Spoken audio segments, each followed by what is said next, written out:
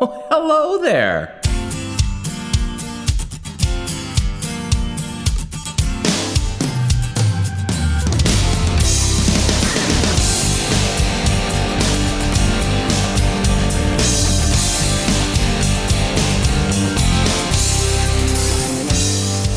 If you've been listening to this show for any length of time, you've no doubt caught on to the soft spot we have for those heady, halcyon days often referred to as the Jesus movement of the 1960s and 70s, and the deeply countercultural and wildly eclectic music spawned by that movement.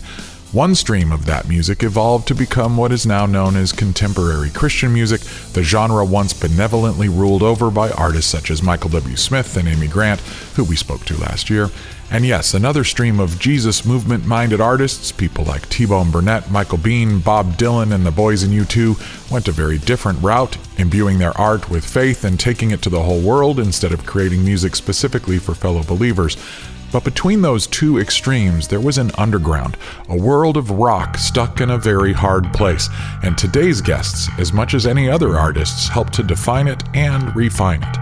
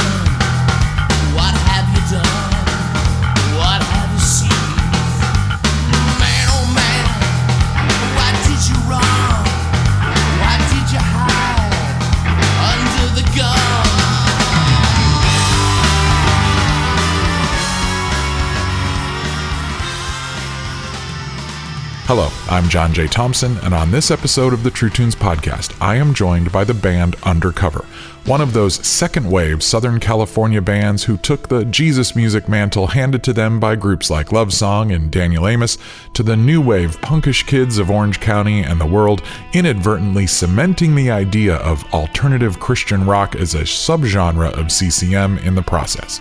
Undercover emerged in the early 1980s at the pole position of the frenetic OC scene that saw an explosion of bands such as Lifesavers, Altar Boys, The Lifters, Common Bond, Crumbacher, and Youth Choir. These bands and many other unsung heroes would fill high school auditoriums, bowling alleys, parks, and church youth halls with a righteous racket that thrilled teens, worried some parents, and eventually set the stage for the explosion of Christian rock in the 90s. The band's keyboardist, Ojo Taylor, was not only the onstage leader of Undercover, he also became an early curator of this burgeoning scene, managing labels, producing albums, and putting together one of the earliest compilation albums, What's Shakin', which we will spin a bit later when we crank up the now sticker-covered jukebox.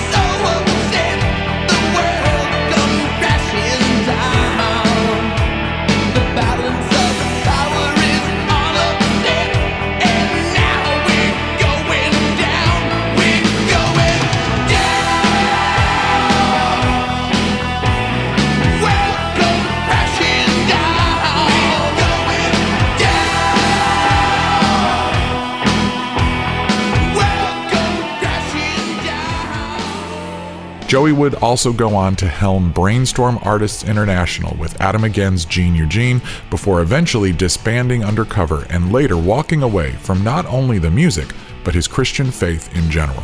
Joe, who is now a college professor, has also become a well-known online presence, some might say provocateur, vociferously challenging evangelical assumptions and debating fundamentalist positions on religion, politics, and cultural issues. And yet, when the Audiofeed Festival invited Undercover to reunite for a special show, he and his bandmates enthusiastically agreed and showed up ready to rock, old anthems and all.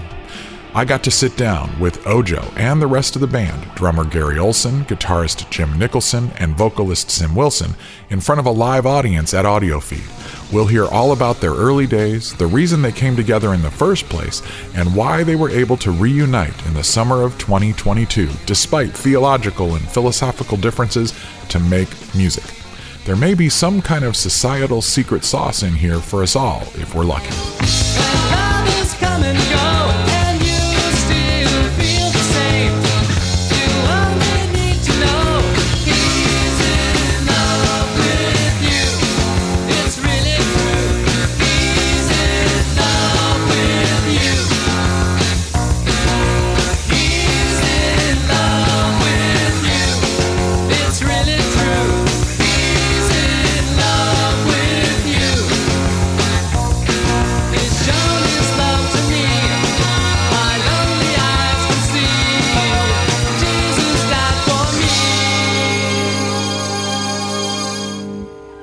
It all takes off right after we take care of a little bit of housekeeping.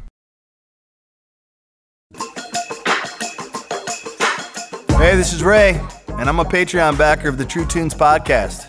I have also left a rating and review of the show at Apple Podcasts. Wasn't that hard? It didn't cost me anything. But this show means a lot to me, and I know that reviews and ratings make a big difference when it comes to how and if others discover these conversations. Would you take a few minutes, maybe even while you're listening, but please not while you're driving, to leave a rating and review? Even if you don't listen on Apple Podcasts, the reviews posted there push out to podcast platforms all around the world. Oh, and take some time to tell your friends about the show. Let's drive those numbers up together. Thanks. Hello, my name's Rob, and I'm one of the Patreon backers of the True Tunes podcast. I'm honored to invite you to join me in support of True Tunes by signing up on their email list. I know email is often annoying, but by being on the list, I get notified when new episodes drop and when new articles get posted at truetunes.com. Sometimes, John even sends out short notes and gives away records and swag and stuff. Super cool. But really, the point is that by staying directly connected, I know that they don't have to pay Facebook or anyone else in order for me to hear from them, and that's important.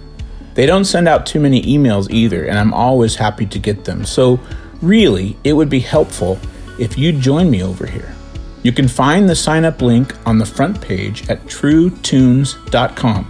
Oh, and don't forget to add John's email address, jjt@truetunes.com, to your contacts so that the emails don't get caught in your spam filter. And if you have any feedback on the show or questions, you can email him and he'll get back to you. Eventually. Thanks for listening. We're back with the True Tunes podcast. Tomorrow is all within his hand. He's got the plan. Tomorrow we'll all be closer to him. We're gonna stand. You ask me why, I don't know why. You'll have to excuse us. We're in love with Jesus. You'll have to excuse us. We're in love with Jesus.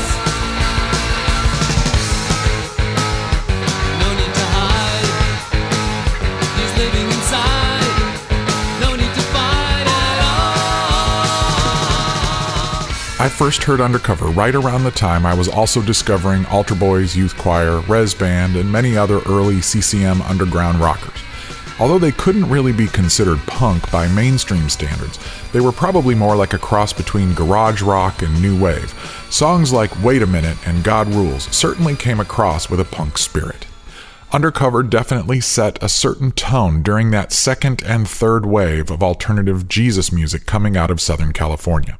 And it wasn't just with the music. Ojo's leadership off the stage was powerful too.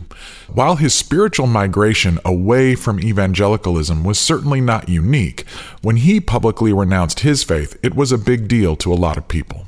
Why, many wondered, was he willing to come back and play these obviously Christian songs with his old band? So now I invite you to join me at the Audio Feed indoor stage at the Champaign County Fairgrounds in central Illinois.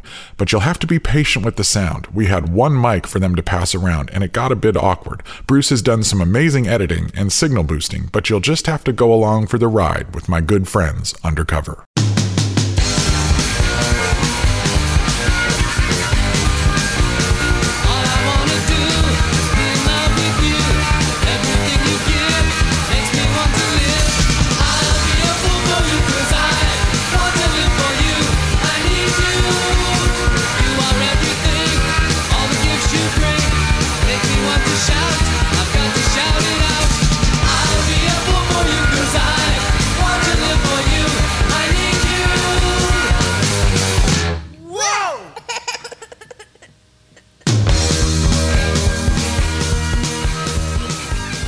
I've been so excited about this conversation, I can't even contain myself. One of the first bands I heard, and I was like, wait a second, this was made for me.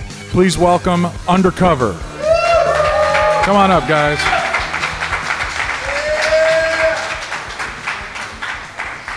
I was playing the What's Shakin' record, and I played a little bit of it earlier, but I was playing it as people were walking in.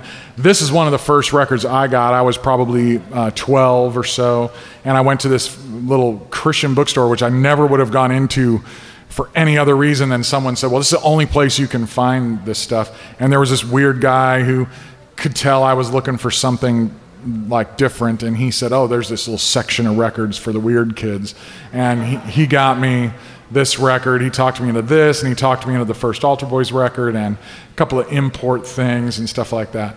But I remember like listening to this going, oh my gosh, Southern California is just crawling with punk new wave bands. They're playing in high schools. It's all over the place, and it's the coolest. And I'm stuck in Chicago, and there's nothing here. And God wants me to go to California. That's just it. That's all there is to it. And that was not the case. But I want to start by talking about the fact that you guys were kind of the freshman class of the second wave of those Christian artists in California, with the first wave being the love songs and the Jesus music artists. But then that second wave coming out, you were the upperclassmen, you were the veteran group that kind of plowed that soil. So tell me about first the genesis of this concept of Undercover. Well, like Joe and I had already been going to Calvary Chapel, Costa Mesa, and we were playing Joe and I have been playing in bands since high school. And for me personally, I always wanted, we were playing Deep Purple and Black Sabbath and all that stuff. But when like the Ramones and Sex Pistols and some of the punk bands came out, I'm like, yeah, this is way more like it for me personally. And we were playing in a band, and we were writing, lyrics that were from God through our heart. So we just started playing what we felt was natural, and it just kind of grew from there. So yeah, we were Christian, and we just, musically, I just totally got into that scene. We had no idea what we were doing. We were just like best friends that loved to play music and, wanted to represent God and kind of just let people know that where we were at spiritually. And that's kind of just how the whole thing kind of grew and blew up. It came from a specific model back then. Jim's right. And you're right, John. The Southern California thing had its own thing going on. The first wave with Love Song and all that. And even after that, there were the Mustard Seed Faiths and so on. I just talked to Odin Fong not 2 weeks ago, which was fantastic. But we were reminiscing about this a little bit. We didn't think of ourselves as, we're the freshman class of the second wave of this stuff. We're just standing on the shoulders of these giants, kind of following along these models. And yet we knew that the music they were playing was not really where we were or what the kids that we were playing to wanted to hear. I would say that the band that maybe bridged that gap a little bit between the first and second wave was probably Terry and DA. Right. However, they were kind of more associated with the first wave. The whole second wave with us and Lifesavers and Chris Wimber, really, those were the first two bands. But I remember Lifesavers first and our first came out within days of each other.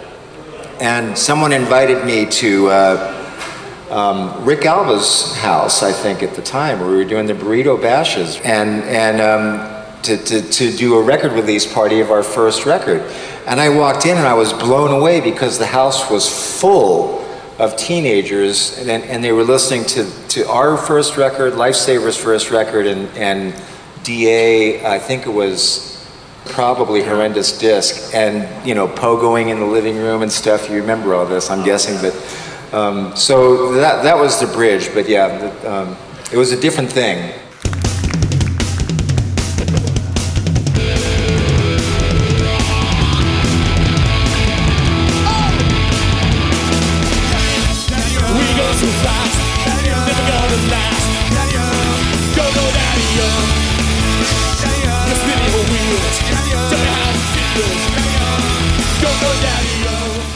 So, Jim, when you're talking about your inclination just being we're in a rock band and we're Christians and we're doing music, that sounds to me like what people like Randy Stonehill and Larry Norman and the Agape guys, like it wasn't, there wasn't a strategy saying, okay, now we're going to make Christian music as a separate thing. It was just, there's Jesus music all over the 60s. It was a normal thing for people to be talking about spirituality.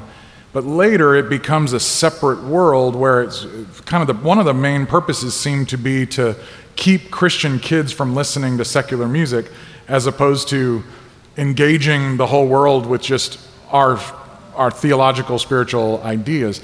When did you kind of sense, oh, we're actually kind of doing a different thing here, like we're actually making Christian music as opposed to just making music as Christians? When we first started doing Christian music, it was before Undercover.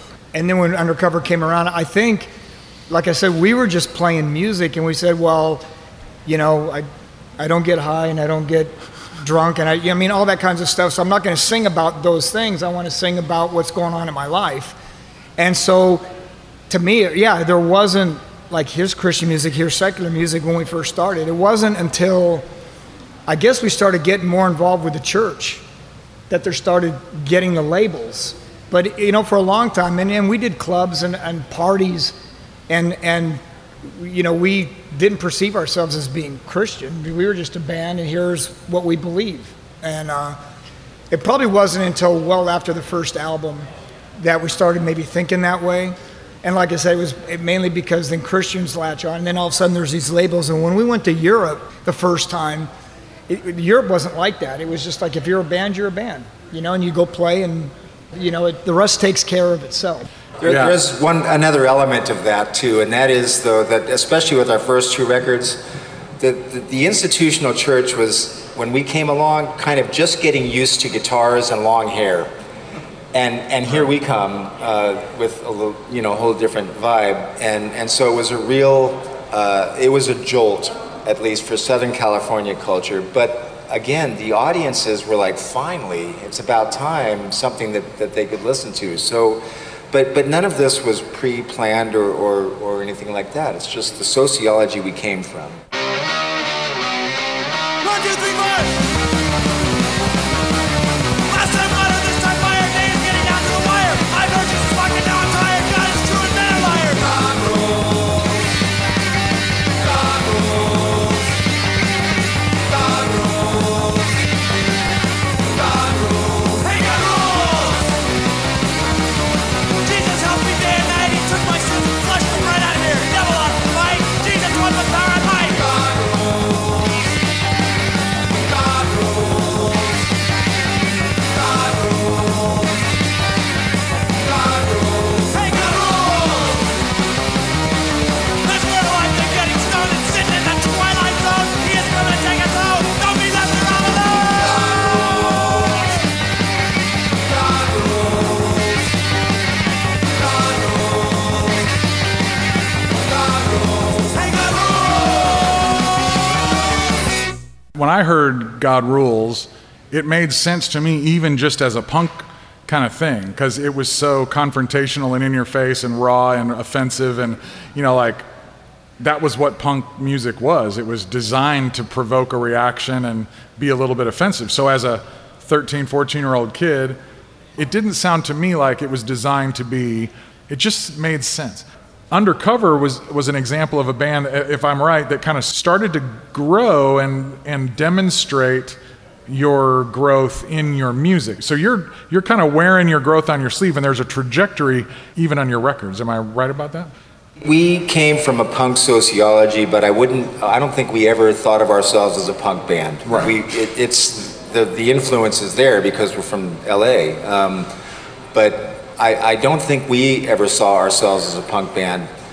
And especially once Sim joined the band, you're right, Boys and Girls was kind of a turning point. It was a hard record to record for us and with Bill, and Bill, I think, would acknowledge that. He was the right guy for that record, but there's no question that where we were going after that, Sim was the right guy for where we went from there. God in heaven above has compassion and love. His hands wet with my tears. He's been drying them for years. Cry myself to sleep. Cry myself to sleep. And if I would hide myself, let no one know.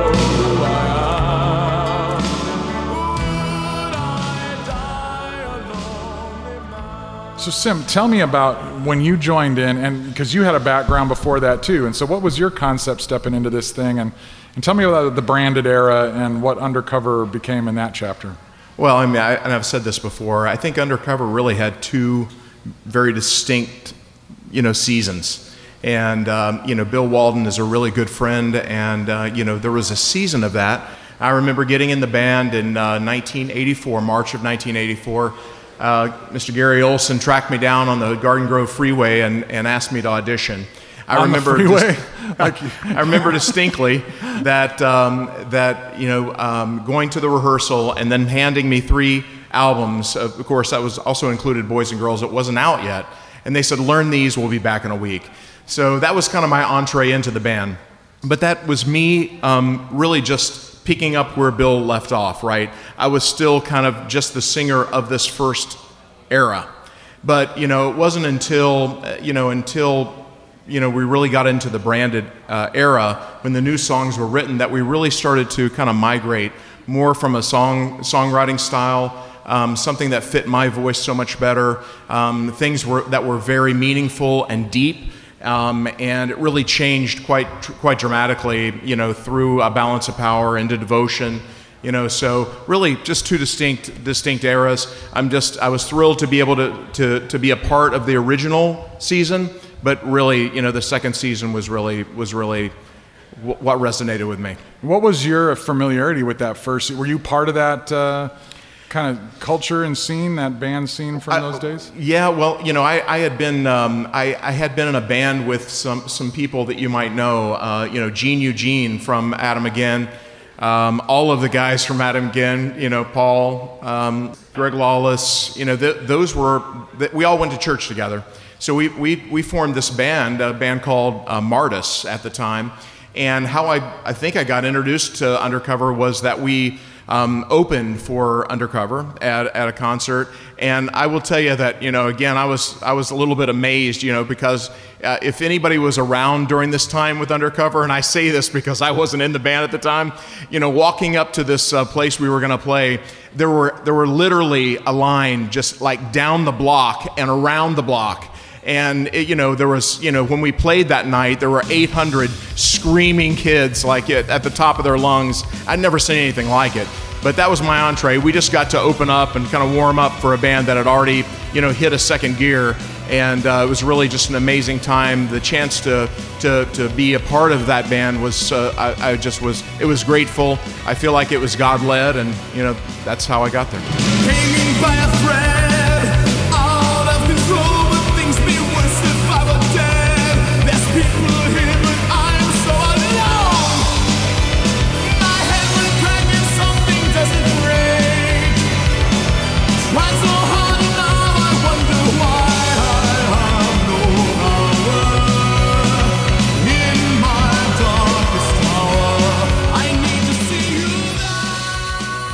Joe, you also early on started getting involved in the leadership side of this with running labels and helping bands figure out a way to navigate this stuff and getting records out to kids like me. Tell me when you started to think, okay, I'm going to not just be the band leader or coordinator of Undercover, I'm going to start running Broken Records or Brainstorm, that kind of stuff. Yeah, that wasn't planned either. I mean, when Jim and I were in the band before Undercover, we were lucky enough to record a demo tape at Whitefield Studio, which anyone that follows any of those Maranatha bands and stuff, you should recognize that name, Whitefield Studio. It was Maranatha Music's main studio, and I walked into the studio the first time, and it's one of those moments where, okay, it's like walking onto the bridge of the Starship Enterprise, and I thought, this is what I want to do with the rest of my life, and I knew in that moment. So part of it, when we came out, when Lifesavers came out, and then Maranatha Music saw that there was a movement forming here, they, I guess, asked me to kind of be the point person to corral all that, especially because the Maranatha record producers and stuff, great people as they were, didn't know what to do with us musically. How does Dan Willard, Kelly Willard's husband, produce Undercover? So we had to learn quickly, get up on the learning curve, and I think Maranatha just put me in charge of doing the What's Shakin' record that you just played here. They gave me a staff producer job, and I think the rest is history. I did the first Altar Boys record and Krumbacher, all kinds of great stuff. My friends wanna know what's happened to me. What are you into? What are you into? They've noticed that I'm changing. What are you into? What are you into? I'm not doing the same old things. What are you into? What are you into? So I told them honestly what's going on with me. I'm into God. That's what I said, man. I'm into God. And He really loves you. I'm into God. That's what I said, man. God is into me. Was the concept that there was inherent value in making music and making art, or was the music and the art and the artistry more just seen as a way to get kids to come to church? I mean, we had an Undercover Bible study that used to meet at Chuck Swindoll's church every week. And the model that I mentioned earlier, the established model, was that Maranatha Music had these bands, and they were absolutely evangelical in nature. And I suppose, so what Jim is saying is right. We just saw ourselves as a band. There's that aspect of it, but we also, I remember doing a press conference with Amy Grant in Dallas, Texas, where Amy and I went back and forth on this. The idea of music as ministry versus music as art, and what's the intersection of the two, or is there an intersection of the two? There's a lot of discussion about that, and I'm not going to say that there's a right or wrong answer. There's a right and wrong answer for us. But yes, back at that time, there was interest in bringing these kids, lots of them were errant, just lost, into the church fold and into Bible studies and somehow disciple them or something, bring them in. So no, it wasn't just about playing gigs and going home and pat you on the head, here, buy our record, off you go. Right, yeah, I never perceived that. I just wondered, were you feeling that you were getting led, you were getting pastored or mentored by other artists or theologians kind of giving you a sense of the heritage of theology and creativity and the inherent benefit of beauty, or were you seeing this as a more pragmatic tool to get people to make a decision about faith? It was not a tool, and I'll turn this over to Jim, but I just want to say that frankly, my dear, we didn't give a shit. For us, we were around a lot of Christian artists, and I would hear them talk about trying to write songs that would draw people in and this and that. And I know for us, and for me especially, when I was writing, I didn't care what anybody else thought. If I wrote a song, it's what I believed was something that God wanted me. It was out of my heart, from God's heart to my heart. And I didn't care if anybody liked it or not. because I felt this is the song he gave me, and I'm going to do it. Right. And I don't care I don't care where it falls in the grand scheme of anything. You want to be the best artist that you can be, but you also want to serve God the best that you can. And wherever the chips fall is what happens. And you felt encouraged in that, kind of allowed to do that in the community you were in? Because we found that there's a lot of people that they didn't care about the other stuff either. Right. The way you reach people is if they believe that it's really from your heart, people latch onto that a lot more than if they think it's just something that is not real. Right. Yeah. And I'd rather sacrifice album sales or whatever, radio play, and have something that's real than try to get popular or whatever, Right. And that's what I'm saying. We were just some knuckleheads that were doing music, and it becomes what it becomes. And even today, I have people coming up to me saying how much this meant to them and that meant to them. And at the time, you're like, I'm just writing a song that I think God wants me to write.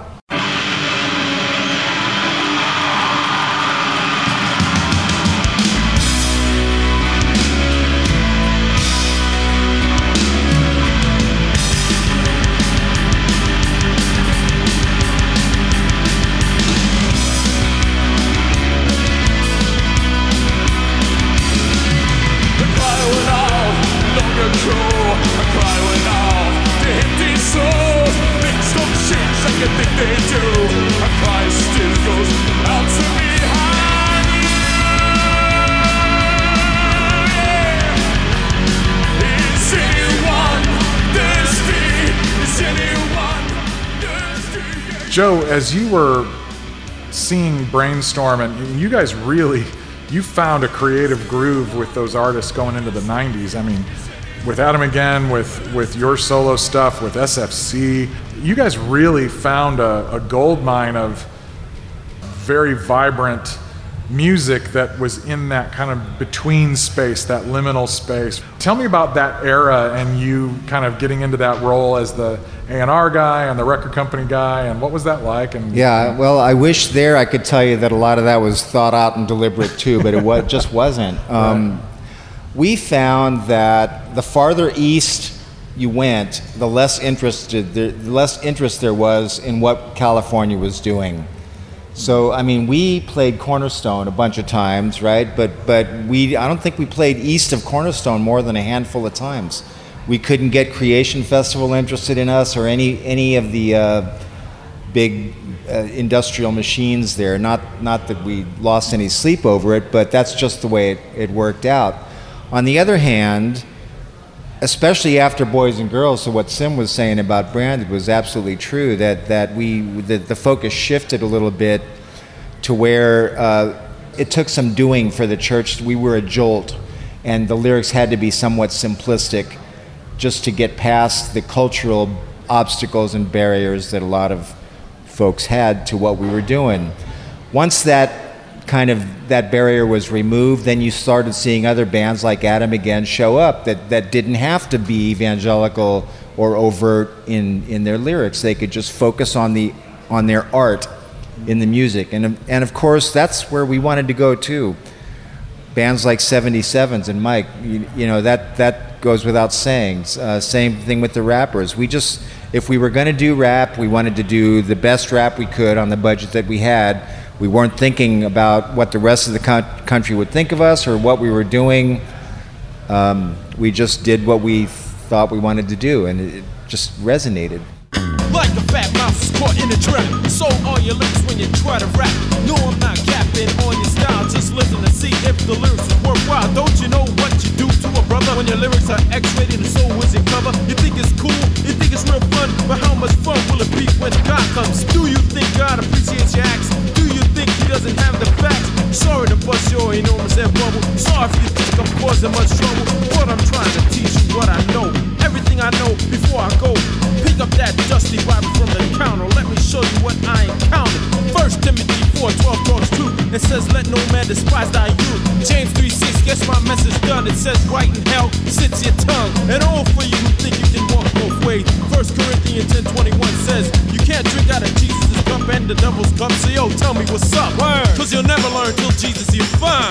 You're just caught in a land of time. You know what time it is?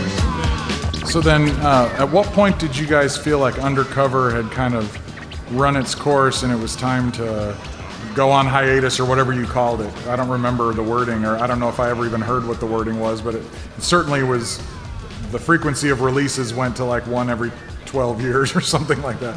What was happening in the story there? Well, my opinion, and then I'll pass the mic, but my opinion was probably after the Devotion record. There were some things that were going on in each of our lives. I think that Jim and I stayed together for one more record, the Forum record, which some people love and some people aren't so crazy about.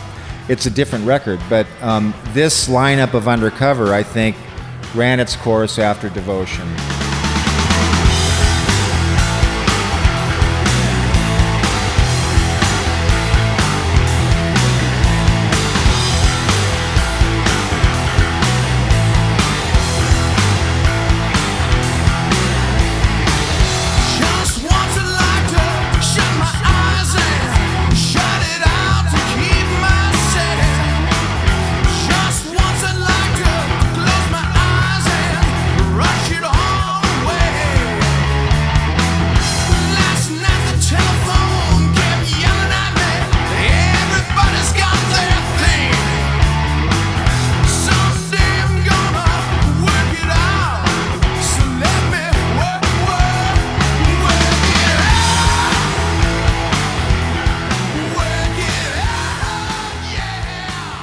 But, you know, here we are. And what about you, Gary? Yeah. What do you think? Hi, yes. Joe said something that kind of sparked a memory, and that is, you know, I think Christian bands kind of have a tendency to fall into that formula to preach and do the altar calls and all that stuff. And I think Undercover attracted people that they had deeper problems. I mean, their lives were, you know, on the line. They were suicidal, you know, and so that kind of became part of our calling, I think, was to be there for those people and just to love them and be there for them.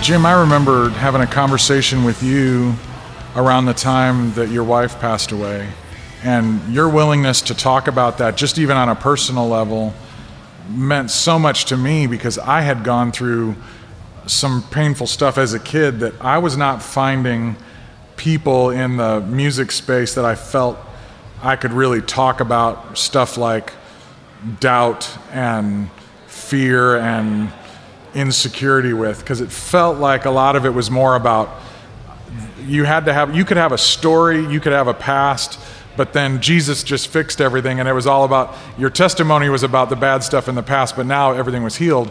And your transparency, when you talked about the anger and frustration and fear that you experienced then, it meant a lot to me. And I think you're right, Gary. That triggers a memory to go that you guys were one of those bands. I think Mike Pritzel and others have been a part of the family that are saying, no, we're willing to talk about the hurt.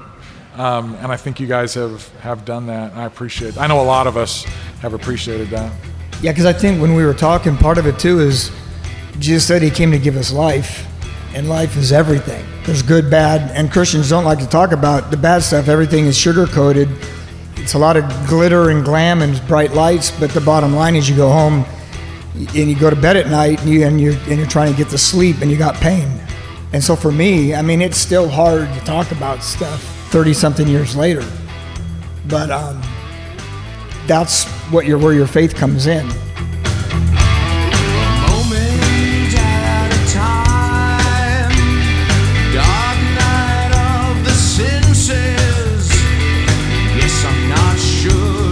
Find you there when I lower my defense.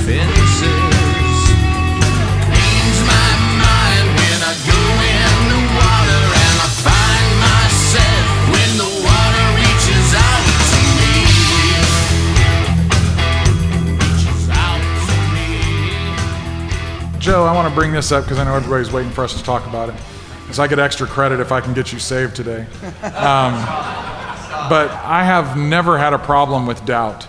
I think that the idea that I think certainty is a bigger enemy of faith than doubt is.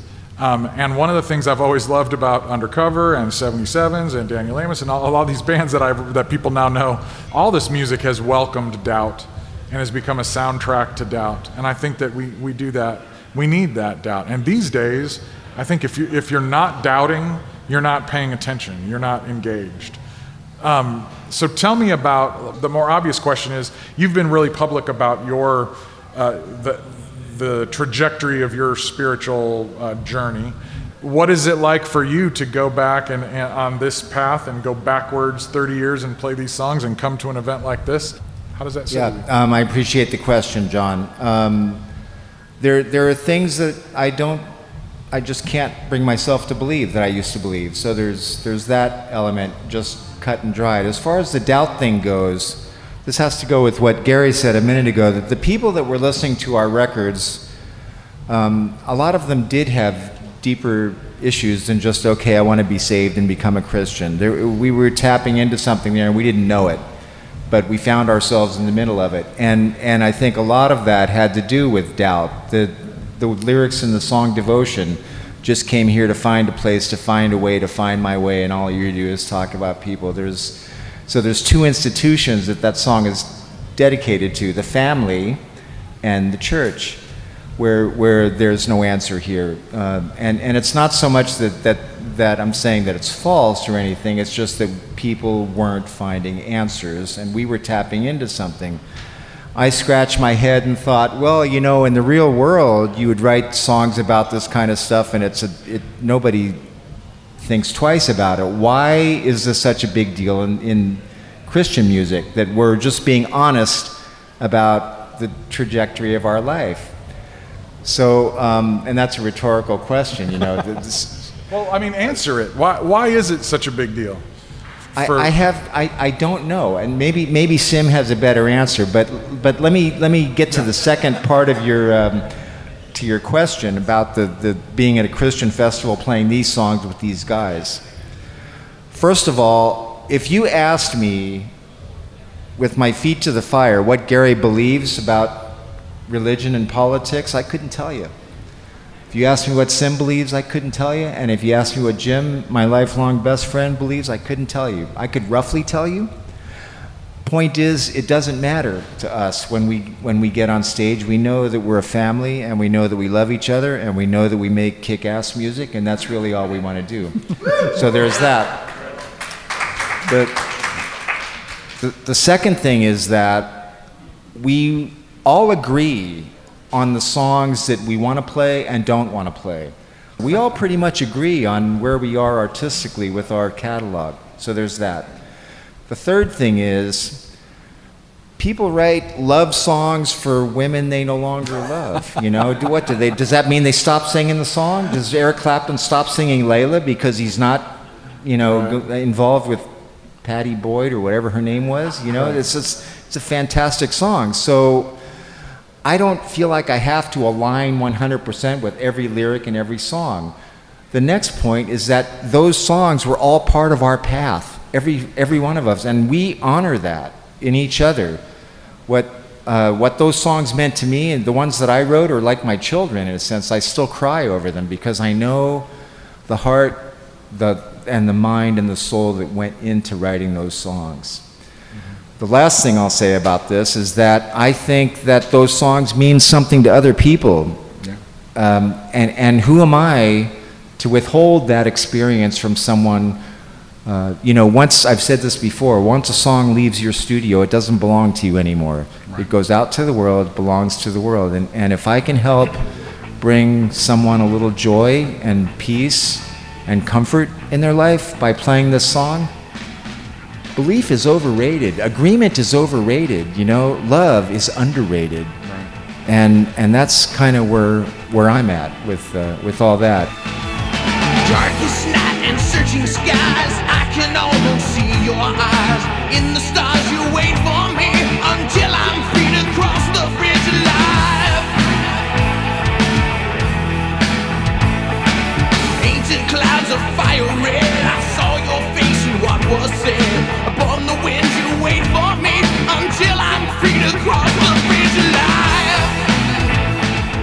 I think what I would say is we're all in different paths. And, you know, here's something that I don't need Joe's path to be the same as mine, to love him. I don't need it. I don't need him to follow my set of beliefs. I don't need him to go to my church. I just don't need him to follow what God's leading me to do. What I have to do is I have to follow where God's leading me. But I will tell you, I feel 100% the same as Joe, that we are a family. When we get together, when we're up on stage, it feels so right. I can't tell you much more than that. It feels natural and it feels right. The songs feel right. And I will tell you just how I feel. The tears still flow on the songs that mean something to me.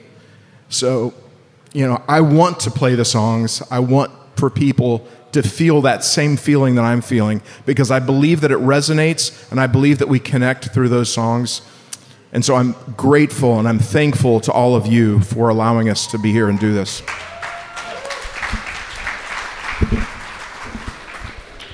Sim and I talked about this at my house a couple weeks ago. The songs that were written, like I've said before, when we write a song, I mean, I believe it's the Holy Spirit is ministering through there. So it doesn't matter with us if we're all on the same page religiously, spiritually, whatever. God's still going to use it. And like Joe said, it's like, why would we not come up and play these songs? You know? I know there's some people that are here that were at the House of Blues show that we did last month in Anaheim. And I'm telling you, it was, you could feel the presence of God at that show. And it was pretty awesome. And so why would we not want to do that again? You know? As Joe was just saying, it felt the same way that when we left 20 years ago or whatever it was. When we left the stage, when we got back up, it felt the very same way. Hey, that's miraculous right there. Nothing's hardly to be found. Everywhere I looked around, in the house that bears its name, hang your head and cry shame. Twisted rationality, misuse your personality. Nuts and bolts, heads of the shame. Multitudes are never seen. One to one, one to one, one to one, face to face we'll meet and fight a different war. One to one, one to one, one to one. Compassion is my weapon, love will be my sword. One to one. Do you think that there's something exhibited in the way your relationship is being navigated and the way you have a mission to make music that people can enjoy despite possibly having certain aspects of your path that are divergent, that we might be able to apply to the division we see writ large that is tearing apart families, tearing apart faith communities, tearing apart countries, tearing apart communities? I don't know if it's about extracting it from our story, but our story is just similar to the world at large. I think we need to step off of our own selves and just see people as people and love them as people. If we peeled back everyone here, there's going to be sin exposed. I mean, we all have that. And different beliefs exposed. We all have that. But I think that we're just an amalgamation of some differences and maybe some different paths, the same way the world is, the same way that families are. I mean, the only time that you get into everybody trying to perform and be on the same exact path is, you know, I don't know where that is, because even in the church, where I'm part of a church, I grew up in the church, okay, even in the church, I'm telling you, people's paths aren't the same. I was a preacher's kid. I know this. I know that behind the veil of all of this, people's lives were a mess. Hey, we're messy. And I guess maybe that's where we are. We're messy people, but the four of us love each other, and that's what matters to us, and I hope that continues for a long time. I also think that families, your communities and everything, there's a lot of division, and the bottom line is to love each other. I mean, and that's, if you want to get along and be successful, you just need to ignore all the stuff that you don't like about somebody, and just, there's stuff that you can love about people, and focus in on that. We all have different paths. We all do believe in something different, but the bottom line is I need to take care of me. I need to figure out my own thing in my relationship with God, and I only worry about that. I do think there's something to be said for that. With us, there's just way too much history here in the first place to let some kind of doctrinal difference or theological, even the 180 that I've done personally, and how it's 180 from what some of these guys might believe. But you know what? They've never made an issue of it, and I've never made an issue of it. So I don't know that there's a name for that. I don't know what to call it. We just do what we do. And after the House of Blues a couple weeks ago, it felt so much different in the sense that it felt the same as it always did. It was powerful and beautiful and lovely, and there was a spirit of love that fell on that room like I don't know, like it always did. And we, after that, got together and said, well, what do you guys think about doing some new songs? Should we try to do an EP or something? Is there a lyrical common ground? Because look, we're not just about writing songs that might get played on the radio. Sim sings the songs like he believes them. And we want to write songs that are going to have an impact on the people in the same way they have an impact on us when we write them.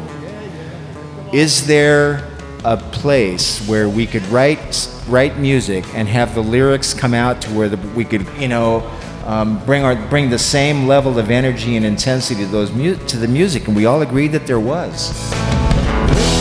Brothers, sisters, all join hands and gather around. In the circle we are broken. Everybody listen, the storms of change are blowing. Such a deafening sound. Let the people live as one. You're free to seek for answers, but they make their own mistakes. Be free to live, to feel, to love, to capture all it takes. Divided we fall, and then we stand, and you should fall and hold my hand. Divided we fall, and then we stand, way up here. Imagine what we'll see. Combination. Ooh, the sun will be unbroken. I learned how to love deeply in this band from these guys. We see each other, we've traveled the world together, and we saw, each other's failings.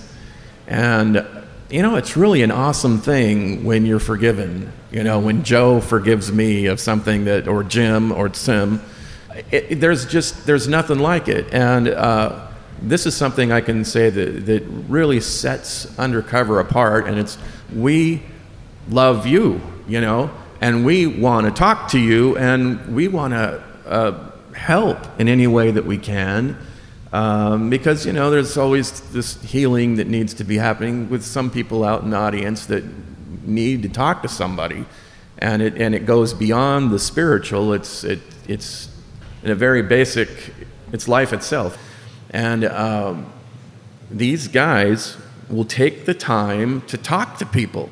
And I cannot tell you how many people have come up to me at a restaurant or wherever and said, hey, you know what? You're in Undercover, aren't you? I talked to Joe, and he saved my life. I mean, I was going to commit suicide. And, this happens a lot. I'll say this, one more thing, that after we played a few weeks ago, it became clear to me, and I think to these guys, I don't want to put words in their mouth, but Undercover is bigger than any one of us. It was a thing, and who wouldn't want to be a part of this? When I got up on that stage, I felt a sense of, man, I am not worthy. I'm not worthy to be part of the band that I had put together with these guys, and yet I think the realization there is that there's something there that's just bigger than any one of us, and I feel it's a sacred place, and I want to take my shoes off, and I'm not worthy to stand there.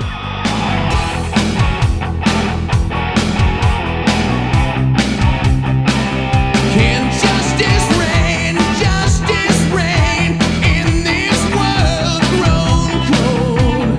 Can I live when I grow old?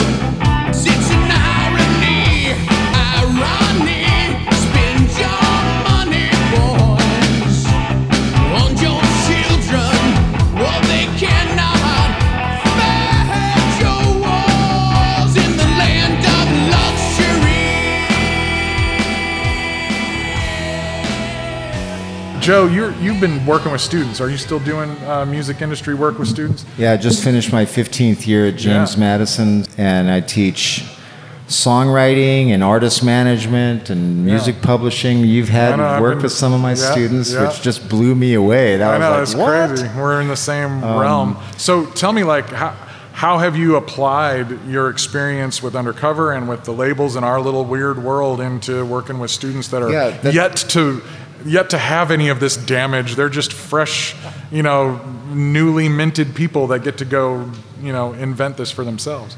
Well, when they told me the classes they wanted me to teach, I'm looking at some of the, outline the topics, and I'm thinking, oh my God, I don't know how I'm going to teach that. I don't know anything about that. And then I'm like, wait a minute, of course I do. I lived this for 20 years, So I bring our experience to the theory of the subject matter, and that's meaningful to them, because I think to have a professor that has actually lived what they're teaching, I get a lot of questions from them about how to do things, and so Christina, the girl that you worked with, now is the director of copyrights at Universal Music Group, and Chris Stapleton's manager is one of my students.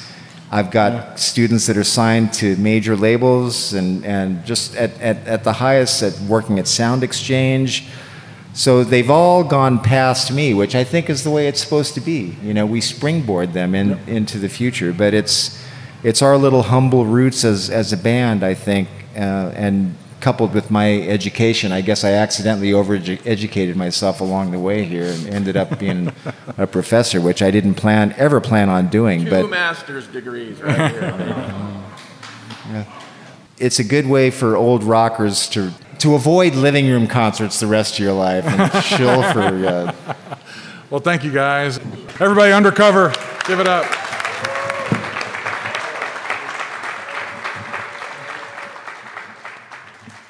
What a wonderful time. Thanks again to Undercover, Joe Taylor, Gary Olson, Jim Nicholson, and Sim Wilson. And thanks to the staff and audience at AudioFeed.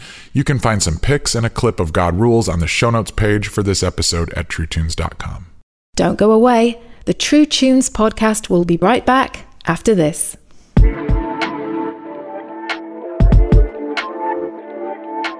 Hello, I'm Chris, and I'm a Patreon supporter of the True Tunes podcast, which has quickly become one of my favorite podcasts. I can always expect John's warm voice and insightful questions to draw out the stories, wisdom, and faith of beloved and new to me musical artists. After every episode, I'm always listening with fresh ears to favorite albums or visiting new albums for the first time.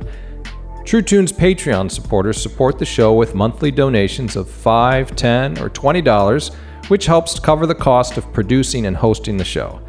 As a thanks for our support, we get early access to episodes and high-quality, lossless WAV files of each episode that we can download. We also have occasional Zoom meetups, some special live streams, discounts on True Tunes swag, and more. You can join me and the other patrons by visiting patreon.com/TrueTunes or finding the link on the show notes page. If an ongoing patronage thing is not the right fit for you, but you'd like to give a tip to help with the costs associated with this show, you can find links for that on the show notes page. Thanks.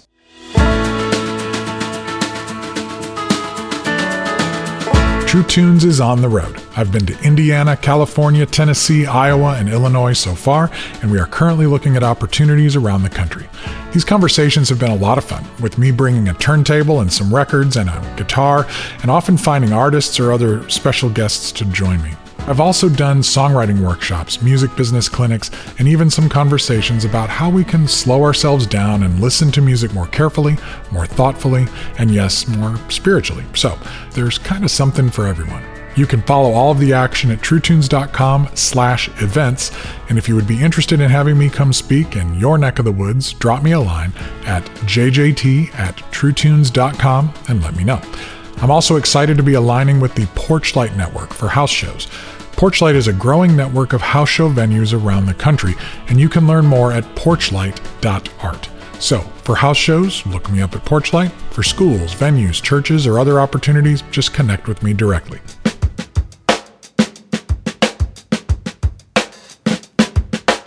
Hey there, I'm Mark Feldbush, and I'm a Patreon backer of the True Tunes podcast, and I follow and listen to the weekly Spotify Gallery Stage mixtape that John curates for us every week. I get to hear classic artists that I really dig and discover new artists. Every week, usually on Wednesdays, the mix is updated with around 40 songs from brand new releases to deep cuts, and from across a wide range of genres including rock, Americana, indie, gospel, blues, sacred music, soul, and so much more. It's also great to hear a mix that blends up great music that is just good, beautiful, and true without all of the genre and market limitations and boxes I hear everywhere else. You can find the mix on the front page at truetunes.com or on the show notes page for this episode. And if you follow it, it will live there in your Spotify browser and update automatically each week. And don't miss the massive archive list where all previous lists get saved. And as great as Spotify is for music discovery, please support the artists you love once you hear and discover them there. Thanks. Welcome back to the True Tunes podcast. Our trusty jukebox has been patiently waiting her turn to spin some of the other gems from the early Orange County alt-Christian underground, so we've dug up a few key titles from the era to give this whole conversation some context. I've ripped a sticker off an old deck and wrapped it around this skateboard key. Let me jiggle it in the slot and see what we can get her to play.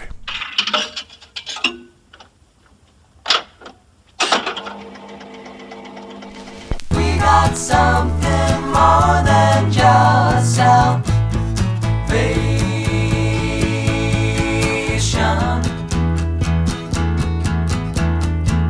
We got something more than just salvation.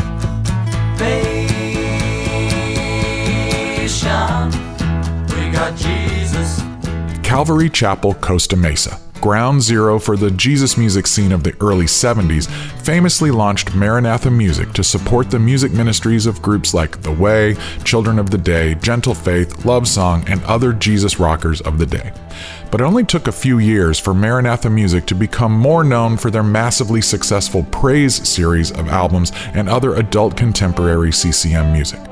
The leadership at the church, though, remained committed to the idea that music could be a powerful way to connect with young people in the 80s. So, as hairstyles migrated from long and flowing to high and spiky, Maranatha launched a sub-label called the Ministry Resource Center, or MRC Records, to record and release projects by rock, new wave, pop, rockabilly, and even punk bands, with young people like Undercover's Ojo Taylor helping to find the talent and pull together the albums.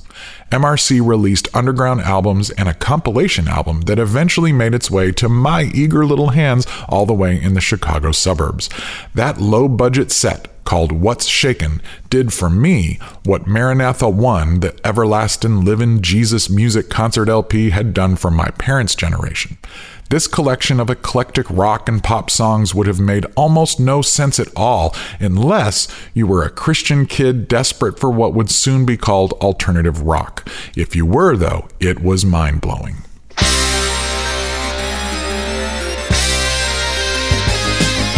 One of these days you might be driving in your car waving hi, or maybe singing as you go, and then you're gone. You'll say, no way, where'd that guy go?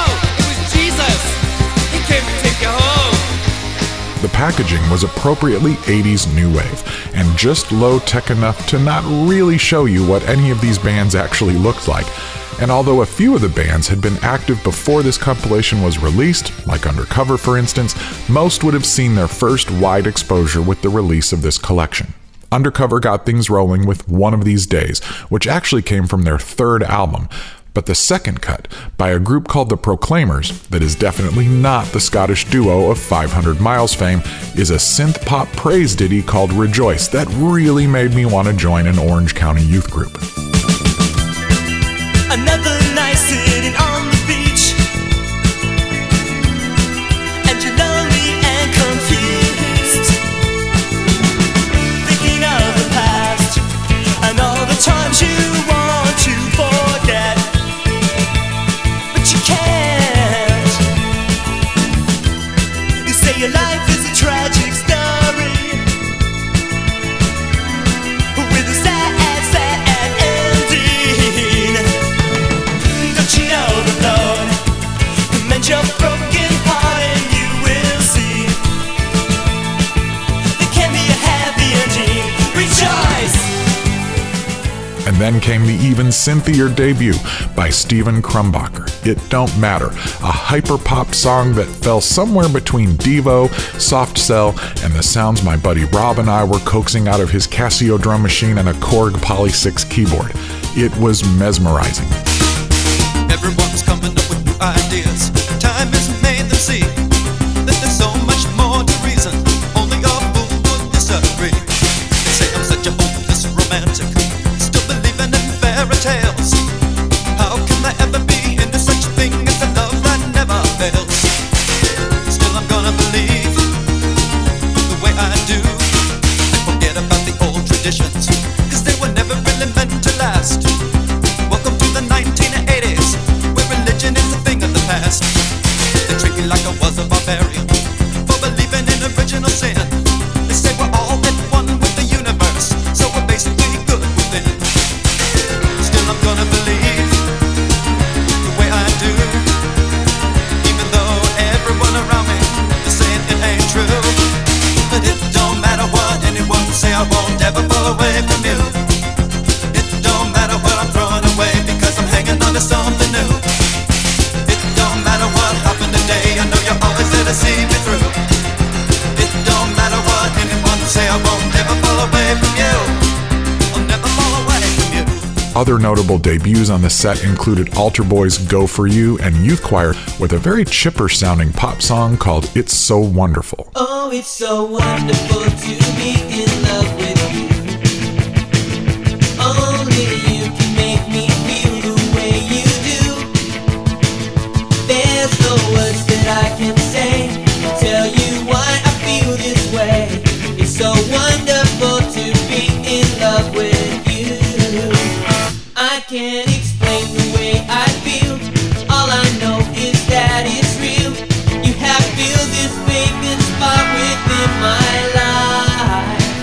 I know this joy you've given me, it will last through eternity. All the pleasures that I need, I get from you.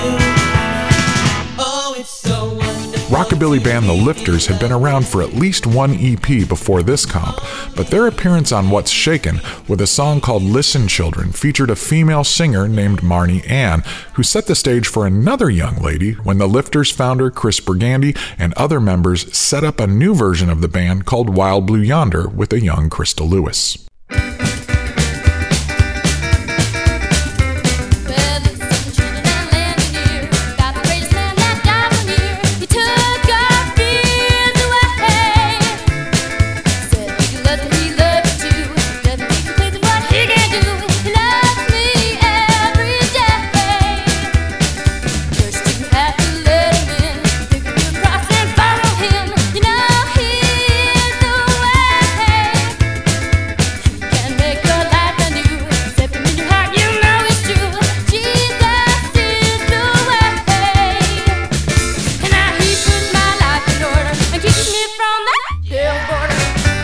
One of my favorite tracks on this set was a very Devo-esque track called Idols by a group I never heard anything from again, Omega Band.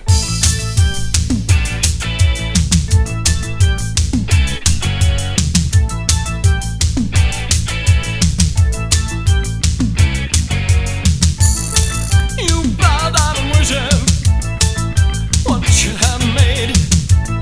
You bow down and worship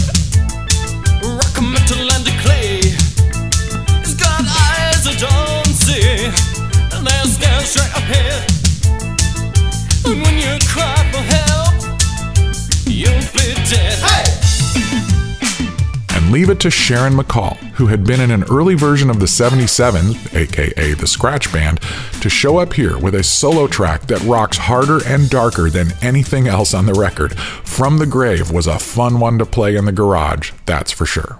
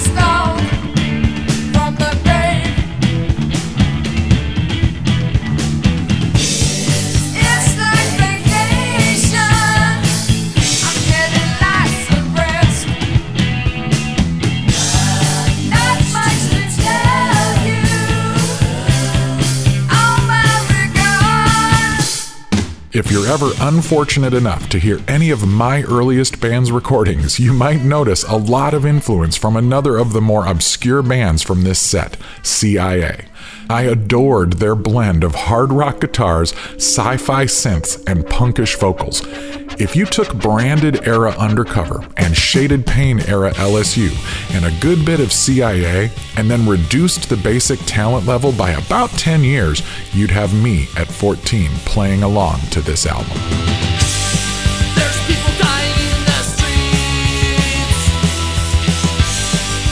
Hatred everywhere you turn. So many just turn their heads.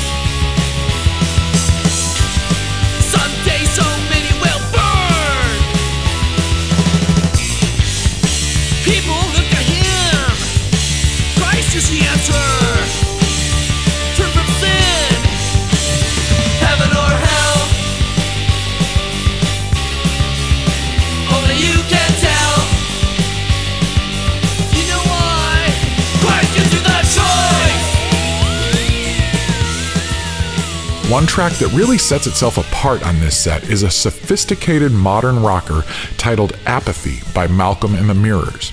Malcolm Wilde, who had been one half of the duo Malcolm and Alwyn, was part of the original folky Jesus music era before finding some edge with this follow-up group. As cool as this track is, Malcolm kind of sounds like the requisite adult here, but the song is great with all of its nuke-fearing 80s energy. No way out and nowhere to go. That's what you say, and I've heard it before. It's no good looking, cause there's nothing to find. You can't get out, cause there isn't a door. A tragic state for a generation. It's sweeping all across the nation. And there's no point in living. We should all give up trying. Dreams are no good if they can never come true. You say that's life, call it apathy. To say Joe explained to me that the plans for this record had begun before he was tapped to take over A&R and production, and the tracks by Malcolm and the Mirrors and Sharon McCall were already lined up. Joe was recruited to bring in the younger artists and did exactly that. He produced the rest of the songs, save for the youth choir track, hence the somewhat hodgepodge feel. And while What's Shaken is certainly not a brilliant album, it is an important one. It laid a critical foundation for what was to come. The church-run label, MRC, provided enough of a platform to get these bands and this scene off and running. But then, suddenly,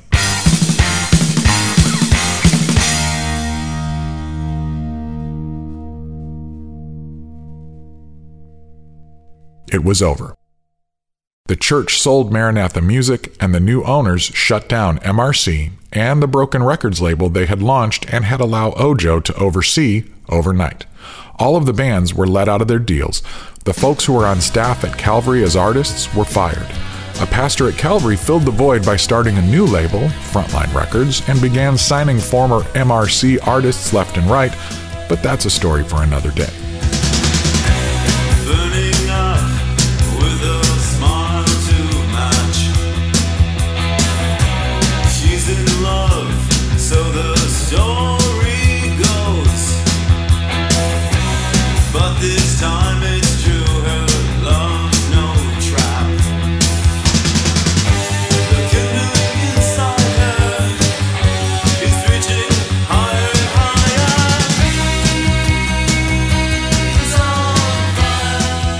Ojo Taylor took what he had learned running Broken Records from Maranatha and joined forces with Adam Again's Gene Eugene to start Brainstorm Artists International.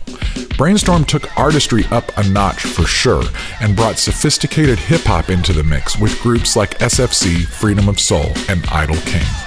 Curtain drawn back, lights come on, beats thrown in, crowd starts yelling, tight grip on the mic and we're telling the truth, cause it'll set you free. Alias QP, Soup, ERC, and the dub is in the back with the boom, patat, boom, tat. Of course, we heard all about Brainstorm's role in the release of the now legendary Live 88 album by the 77s just a few episodes ago. Lost Dogs, Daniel Amos, Adam Again, Undercover, Brainstorm took the lessons learned, pretty much all the hard way, and established a company that really didn't release any garbage.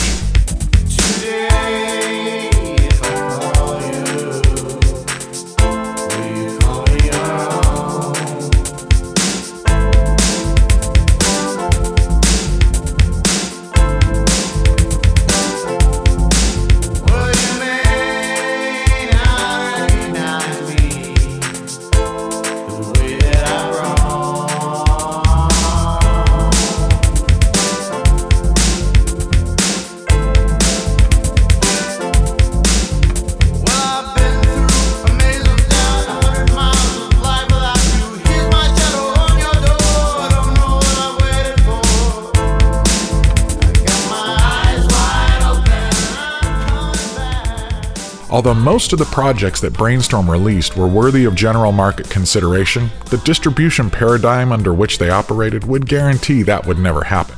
Still, enough of an underground existed on the fringes of the CCM world for these artists, and the fans who love them, to exist, and certainly gave the original True Tunes a lot of great music to write about and promote. And the soil that MRC, Broken, Frontline, and Brainstorm broke in the underground of the 80s made room for labels like Tooth and Nail and 5 Minute Walk to thrive in the 90s.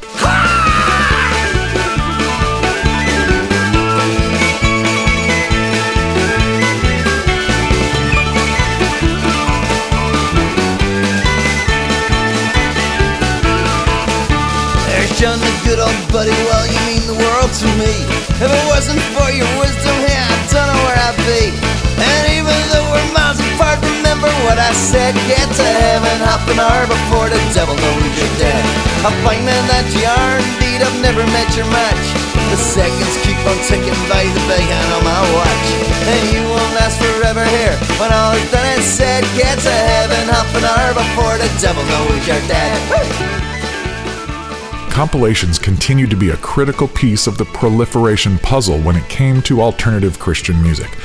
One local Southern California DJ and concert promoter, John Smeeby, created events and a show under the Reality Rock brand. Due to the improved craft of the underlying material, his third wave compilations also helped usher in the 90s scene in a big way.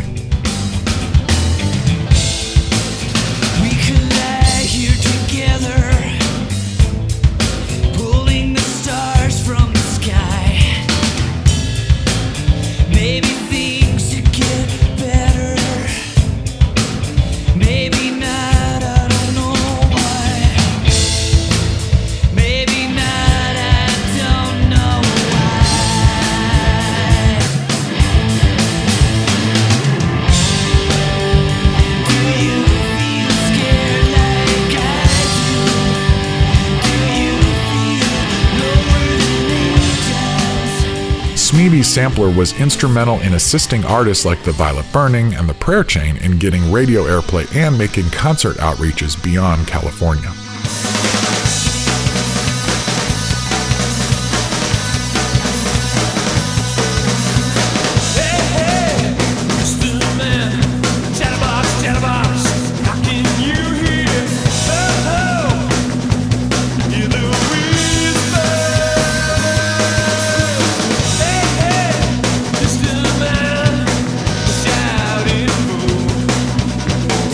How will you ever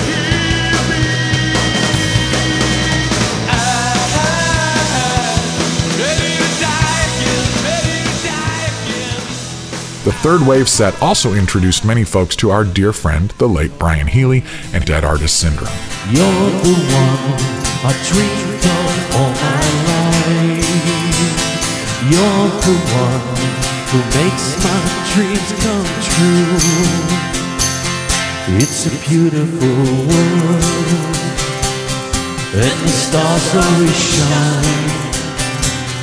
And all I can feel, I've got angels watching over me. It's a beautiful world, and the sun always shines. Hopefully you caught Dan McIntosh's review of their recent Fourth Wave collection at TrueTunes.com, which brings many of the songs from the Third Wave to vinyl for the first time and offers new selections by artists such as the 77s, Adam Again, Dakota Motor Company, and Lost Dogs.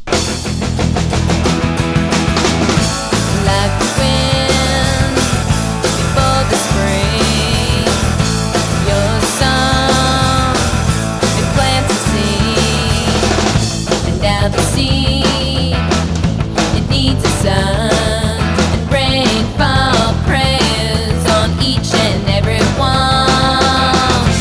Where the wind meets the sea, and when you met me,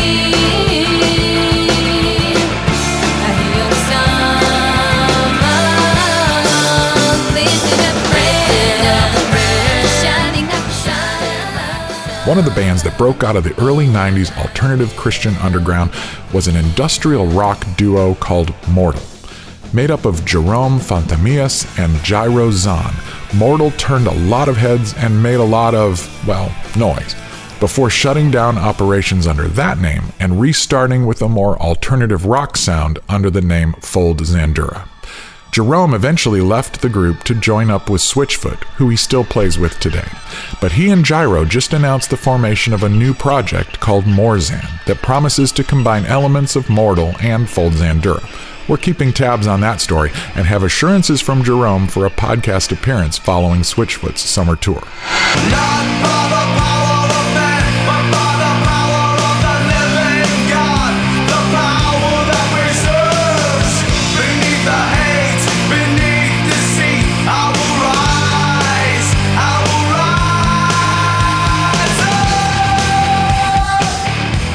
In a way, this compilation tradition continues every week when I pull together playlists for you on Spotify. It's so easy to curate music now that the hardest part is just getting people to listen. Back then, the music was more precious, and those compilations were a big deal. We treasured them.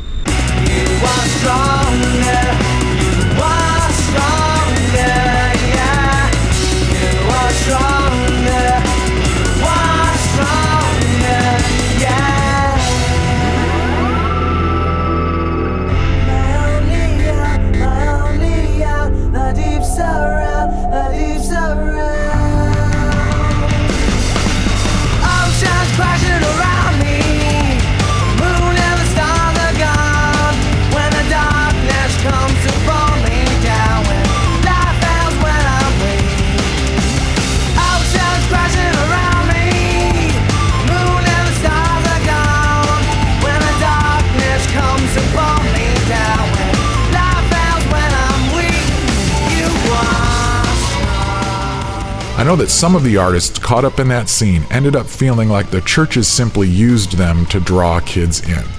They thought they were part of a mission, a movement, but they were really part of a market, and when the market shifted, there was no clean exit to be found. Lots of people got hurt. It was more common than not to hear about artists not getting paid, having their album sessions abandoned, and releases discontinued, and receiving little to no support. Simply put, it got ugly for our heroes.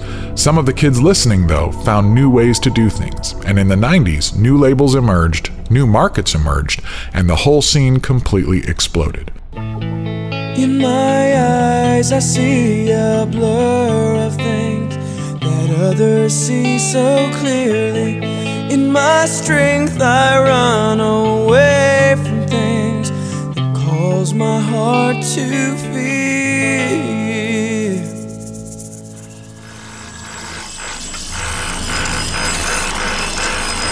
But the jukebox is getting that cynical look on her face, so that will have to wait for another episode.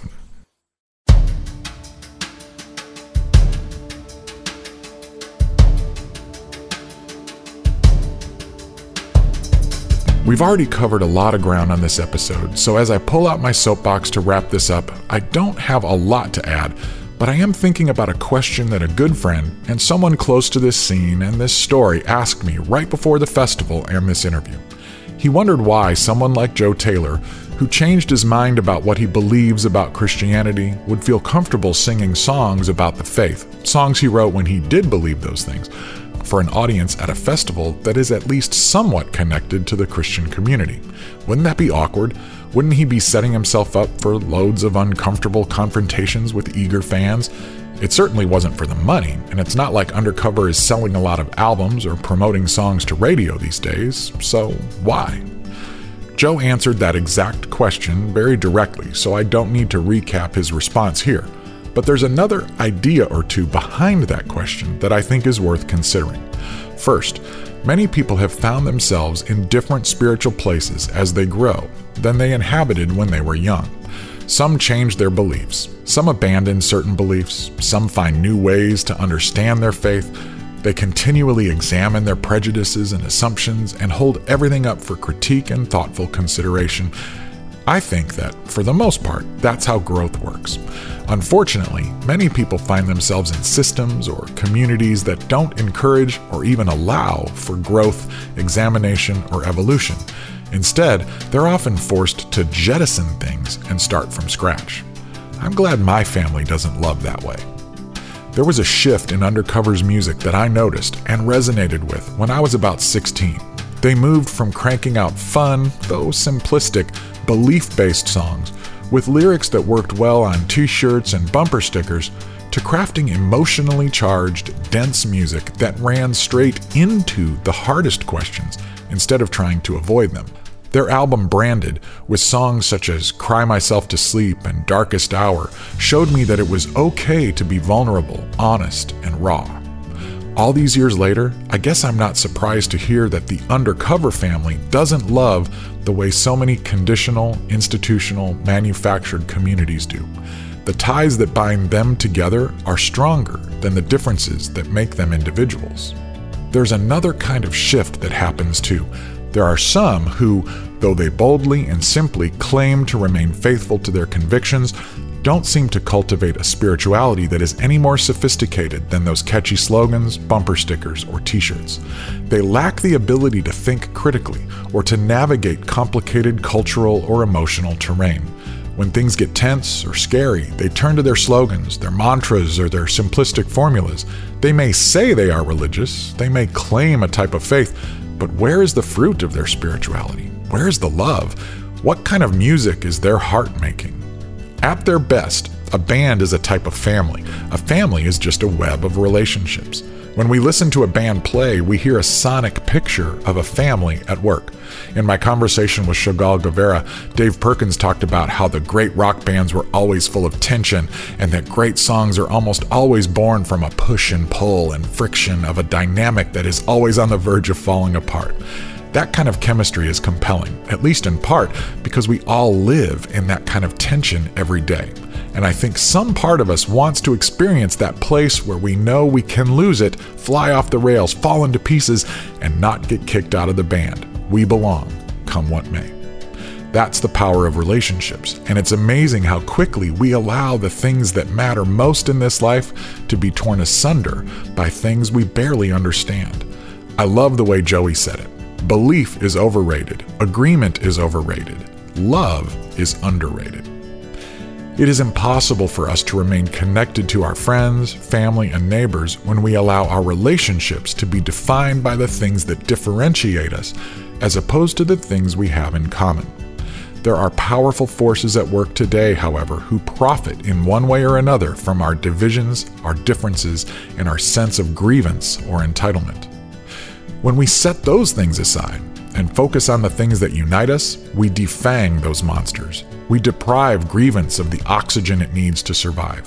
We are left with freedom. Freedom to love others, to accept and move forward instead of constantly looking backward. Music can bring us together when we let it, but it can certainly drive us apart as well. I love that the members of Undercover find community in their purpose, in their music, and in their desire to serve their audience. That purpose transcends their differences of faith and belief, allowing space for growth, change, and hope. I've been thinking about that quite a bit. How might I apply that approach to reconciliation and unity in my life? Instead of seeking to win arguments, maybe I focus more on agreeing on purpose and engaging with those with whom I disagree on a common mission. Maybe, as we see the beauty in our fellow humans and we experience the transcendent power of serving, and we touch on the eternal through our creativity, the belief part will take care of itself. Okay, I'm climbing off my soapbox now.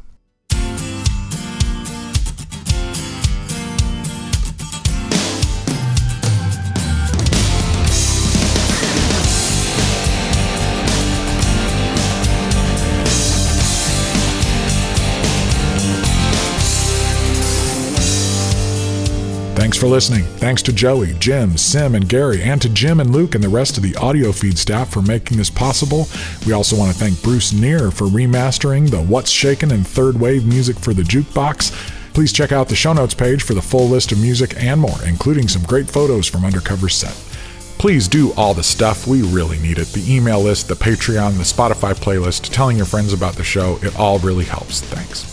This podcast was written and produced by me, JJT, with co-production, editing, and sound design by Bruce A. Brown for Gyroscope Productions. The contents of the program are protected by U.S. copyright law and are the intellectual property of Gyroscope Productions, with the exception of songs or clips that are from previously copywritten material. Everything on this episode is used by permission or under fair use provisions. Thoughts and opinions of our guests do not represent the positions of the producers or our sponsors. Discernment is recommended.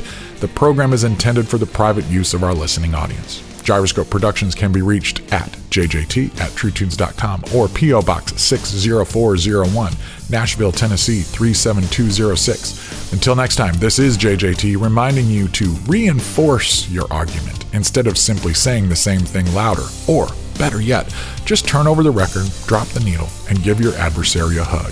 Peace.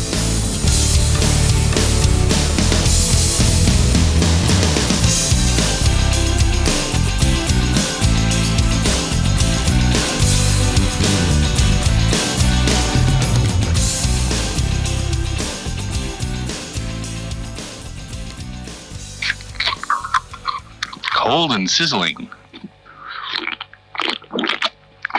We have a small technical problem. Sim, it's all yours.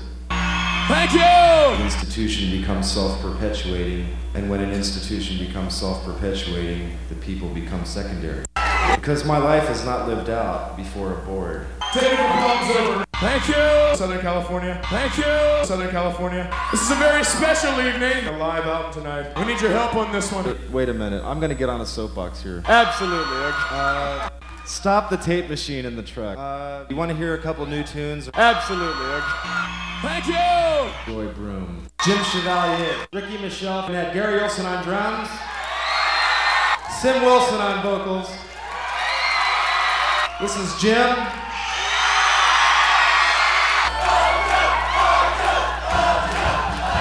Thank you! Thank you! Thank you very much. Thank you. Thank you. Thank you very much. Thank you.